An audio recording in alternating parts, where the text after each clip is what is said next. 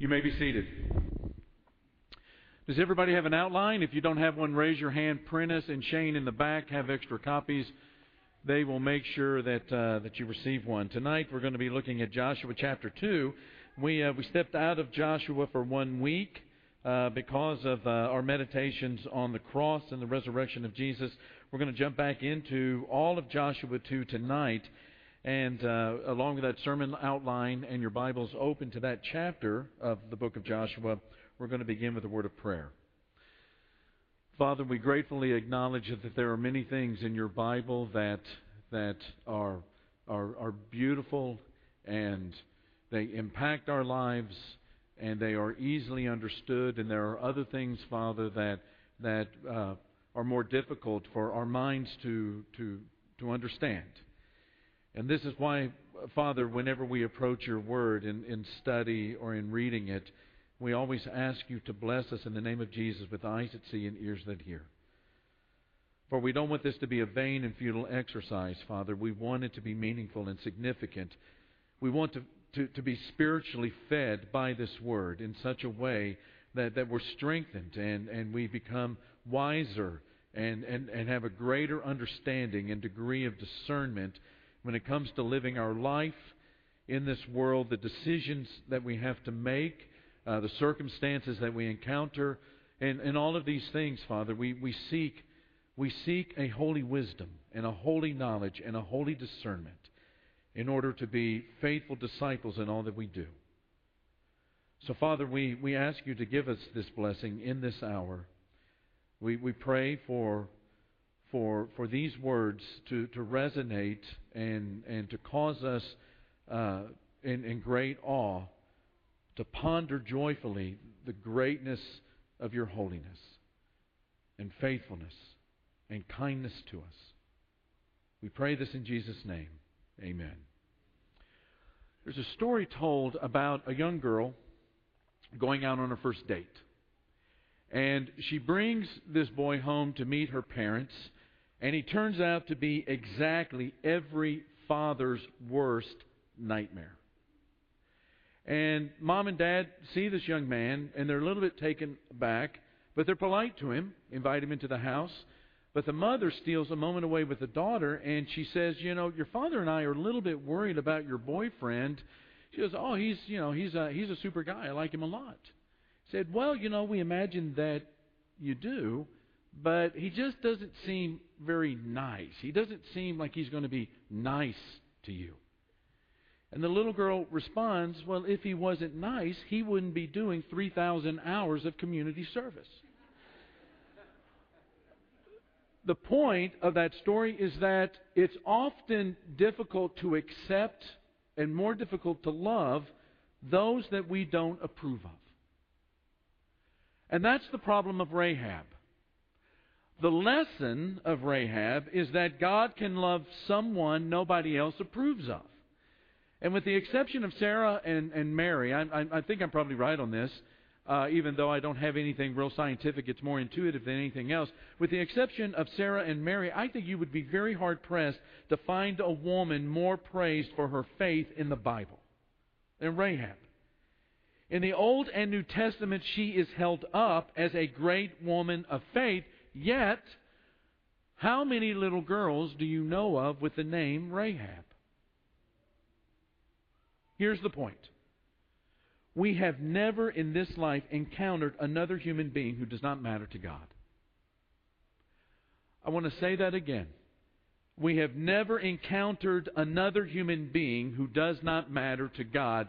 And this comes really into greater clarity when we begin to press our mind into what the Bible says about Rahab. Now, what does the text of Joshua chapter 2 say or teach us about Rahab? Well, number one, Rahab was a prostitute. Now, we've been out of Joshua for about 2 weeks now as we were thinking about the Easter story. Where are we in the story, in the chronology, the history of Joshua? Well, we're at that place where after 38 years, Joshua is getting ready to go into the land. He was there 4 decades earlier. He had gone in with the original 12 spies, and only he and Caleb had come back with a report saying, listen, let's not be intimidated by those giants in the land. This is the land that God has promised to give us. It's a beautiful land. If God said He's going to give it to us, then He's going to give it to us. Let's be faithful. Let's not fear, but let's move forward. And you know what happened? The entire nation decided to rebel against God. And for 38 years, they're wandering around the desert. And for 38 years, Joshua has been watching that generation that came out of Egypt die in the sand. And now, for the first time in 38 years, he's seeing the borders of the Promised Land again. And the entire nation is united. Israel is now on the east side of the Jordan River. And Joshua sends 2 spies into the land. And it appears that he's sending them to get military information on Jericho. Now, the 40 years earlier, he had sent the people.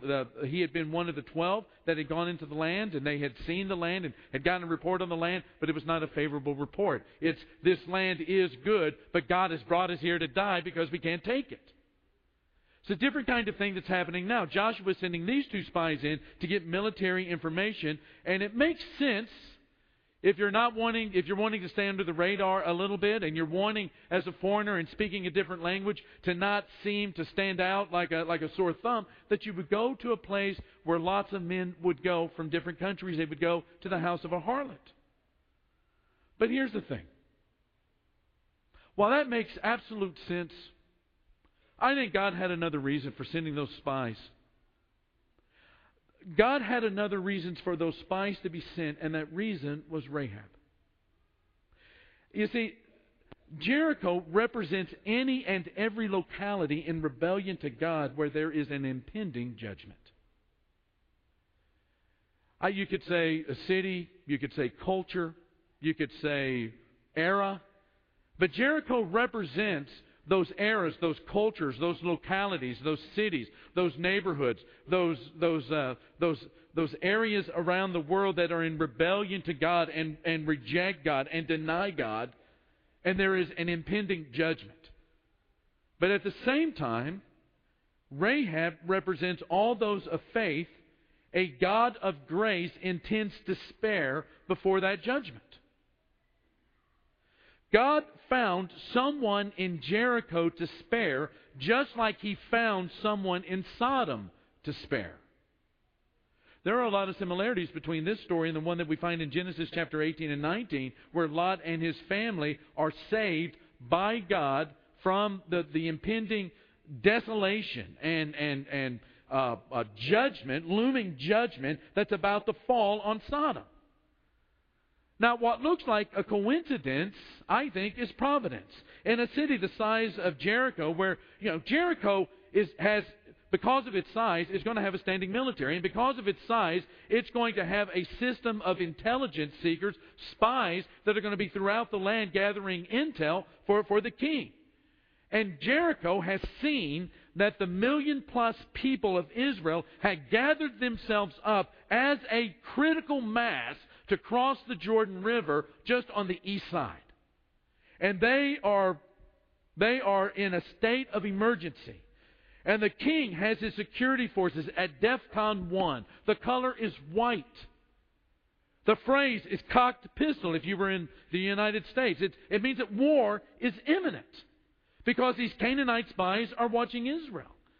And for this just to happen, that they just happen to come into the home of the one prostitute who is willing to risk her own life for them, seems a little bit stretched.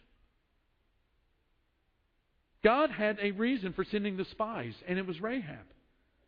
And one of the lessons that I think that we should be very quick to gather out of this is that we should not be so quick to assume that someone is not interested in a relationship with God, or that someone is outside of the possibility of a relationship with God based on nationality or profession or appearance. The amazing thing is that Rahab had an interest in God. In the middle of that Canaanite pantheon of gods, which was multiple, and as we talked in the young professional class this morning, the young adult class this morning, the real battle was not going to be the war, the physical, literal war, the battle that was going that was going to haunt Israel for all of its history in Canaan was the battle of spiritual warfare, the temptation to give in and to syncretize, that is, to blend that Canaanite pantheon of gods in with worship of the one true Creator God of the universe. And Rahab, to have an interest in God, in that kind of a culture where she doesn't have a lot of information about God, but to have a faith and an interest in God is an amazing thing. But you know what's more amazing to me is that God had an interest in her. If God did not value flawed things, my friends, then nobody would be saved. Nobody would be saved. And yes, Rahab was a prostitute. There have been, over the years, attempts to kind of downplay that the wording of the Hebrew word for harlot and try to make it the keeper of an inn. But you know, when the New Testament refers to her, it just makes it pretty evident that she was not a person of good sexual reputation and morality. She was a prostitute. She was a harlot, but God cherished her. Rahab was a prostitute, but number two, Rahab lied. You know, the Bible's pretty clear on telling lies. Leviticus 19, right there at the very beginning of the history of Israel. Do not lie. In the New Testament, the same kind of ethic carries forward in terms of the way that we relate to one another and the ethic that we have in the kingdom of God. Colossians chapter 3, but you must also rid yourselves of all such things as these. Don't be angry. Get rid of rage and malice and slander. Get rid of the filthy language from your lips. And verse 9, do not lie to each other. It's pretty cut and dry. Do not tell lies. But Rahab does not tell the truth when it comes to her knowledge of where the Israelites are. She is the very one who has hidden them among the stalks of flax that are on the roof. Now, earlier in the lesson, I mentioned that both the Old Testament and the New Testament praise Rahab. And that's true. Hebrews chapter 11, verse 31, by faith, the prostitute Rahab, because she welcomed the spies, was not killed with those who were disobedient. Some of the translations have the word unbelieving. You go to the very next book, James chapter 2, verses 25 and 26. In the same way, was not even Rahab the prostitute considered righteous for what she did? She was considered righteous for what she did when she gave lodging to the spies and sent them off in a different direction. As the body without the spirit is dead, so faith without deeds is dead.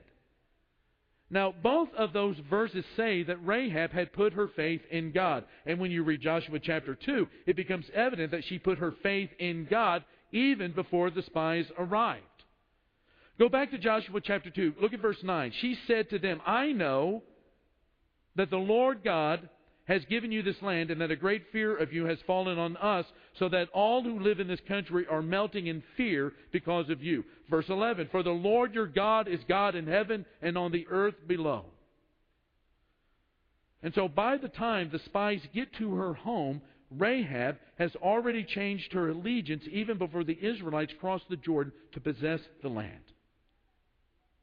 And in faith, she is protecting the spies from detection. She is protecting the spies from being captured. I think it's very much the same way that German Christians in the late 1930s and the 1940s lied to the Nazis in order to protect the Jews that they were hiding in their homes. And connecting with this and developing it a little further, Rahab did have that faith. Her first words to the spies are, I know. Look at verse 9. She's hidden them. She already knows what she believes. She goes to that night she goes to the roof. She says to those spies, I know that the Lord has given you the land. I know what happened at the Red Sea. I know what the Lord did to Sihon and what the Lord did to Og and how He destroyed the two kings of the Amorites east of the Jordan, how He utterly destroyed them. Now, what is happening here is that her faith is being based on realities, truths that have taken place in reality. Not just good things, but true things. Her faith is grounded in the specific actions of God on behalf of His people. And you know, the same kind of thing is true today. Our faith is based, we believe in a virgin birth. We believe that Jesus was born of a virgin. We believe that Jesus performed miracles. We believe that Jesus died on the cross, and ironically, today being Easter, we believe that our faith on a day like this remembers a miracle that happened in reality 2,000 years ago when God intervened on behalf of His people and provided salvation and provided forgiveness and provided that bridge over the gulf that spanned that great distance between His holiness and our iniquity in order for us to find relationship with Him. She does the same thing. There are truths that she has learned about God, and she believes them.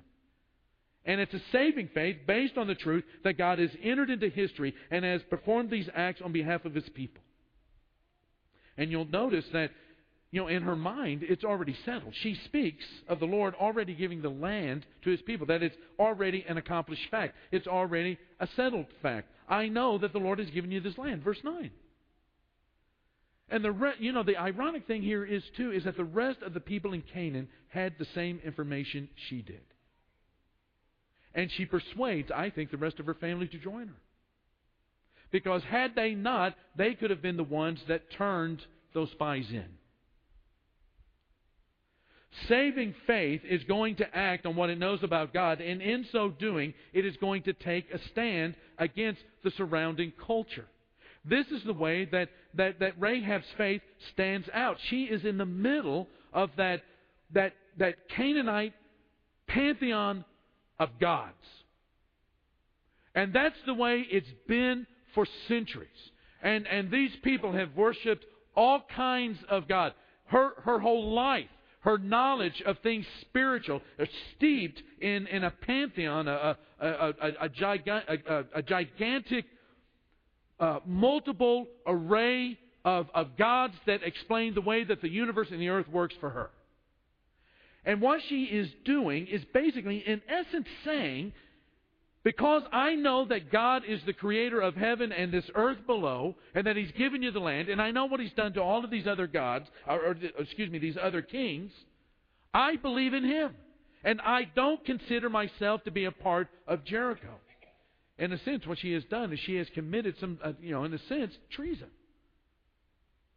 She says, I choose God over Canaan. And what she's doing from a spiritual standpoint is that she is aligning herself with the unseen rather than the seen. She's teaching us something important about our own faith, church. Francis Schaeffer wrote a commentary on Joshua, kind of an apologetic on Joshua, the book of Joshua. But in this book, he says, it is absolutely ridiculous for a Christian to not expect to be in spiritual warfare while he or she is living in enemy territory. You have to expect that kind of battle for your soul.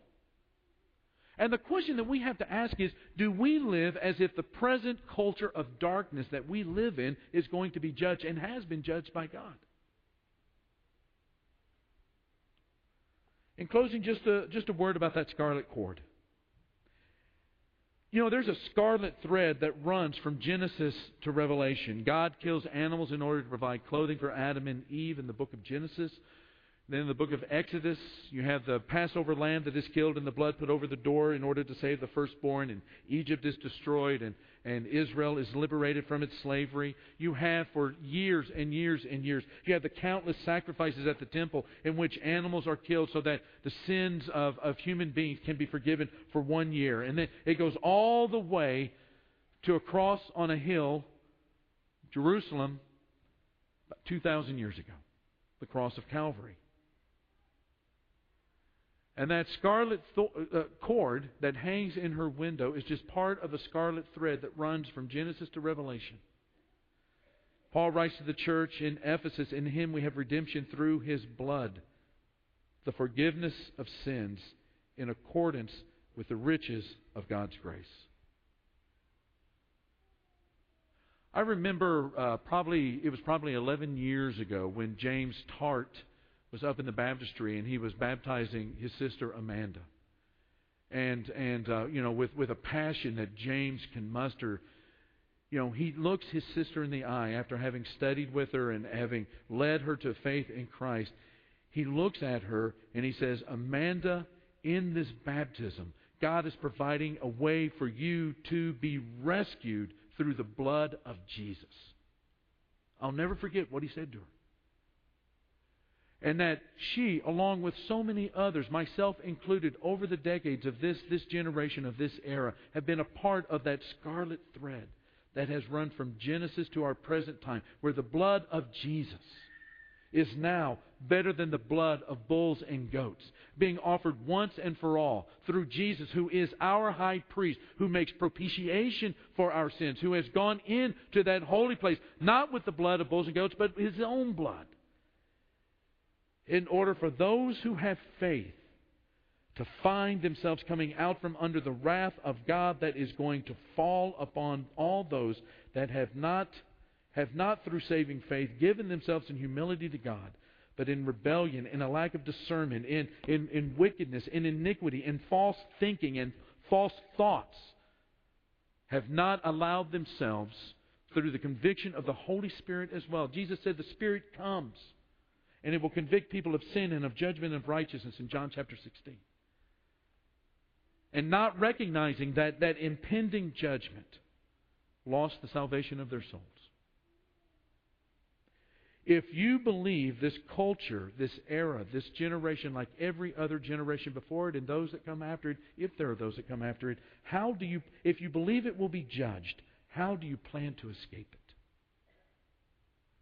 Do you stand with faith with God, the Creator of the heavens and the earth? Ben's going to lead us in a song right now. And if there's any way that our church can minister to you through administering baptism to you in which your sins can be washed away, you're participating in the death and the burial and the resurrection of Jesus. As He died to sin, you died to sin. As He was raised from the grave 3 days later after His death to newness of life, you too are raised from the waters of baptism as a new creation, a new creature. Or if there are ways that our church can encourage you and pray for you and help you to take your stand, against this culture and to live successfully in the confrontations that we have every single day with the kingdom of darkness, to live fruitfully in the kingdom of light. We want you to come down and talk to these shepherds as we stand and sing together. I stand amazed in the presence